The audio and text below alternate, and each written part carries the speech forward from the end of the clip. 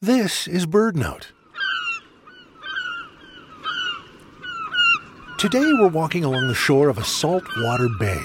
The tide's going out, leaving behind a broad, dark mudflat. For some, this muddy plain might appear a waste of natural space, an ephemeral landscape awaiting the rising tide, and smelling to high heaven in the meantime.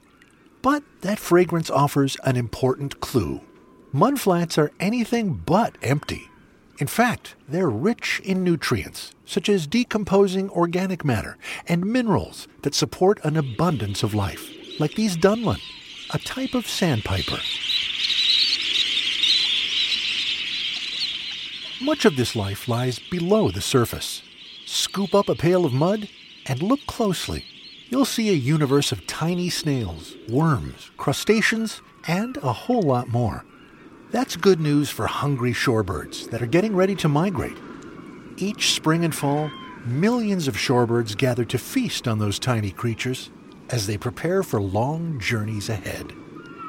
So the next time you wrinkle your nose at low tide, imagine the countless creatures that draw their life from that fragrant mud. For BirdNote, I'm Michael Stein. Did you know BirdNote delivers the wonder and joy of birds directly to your inbox?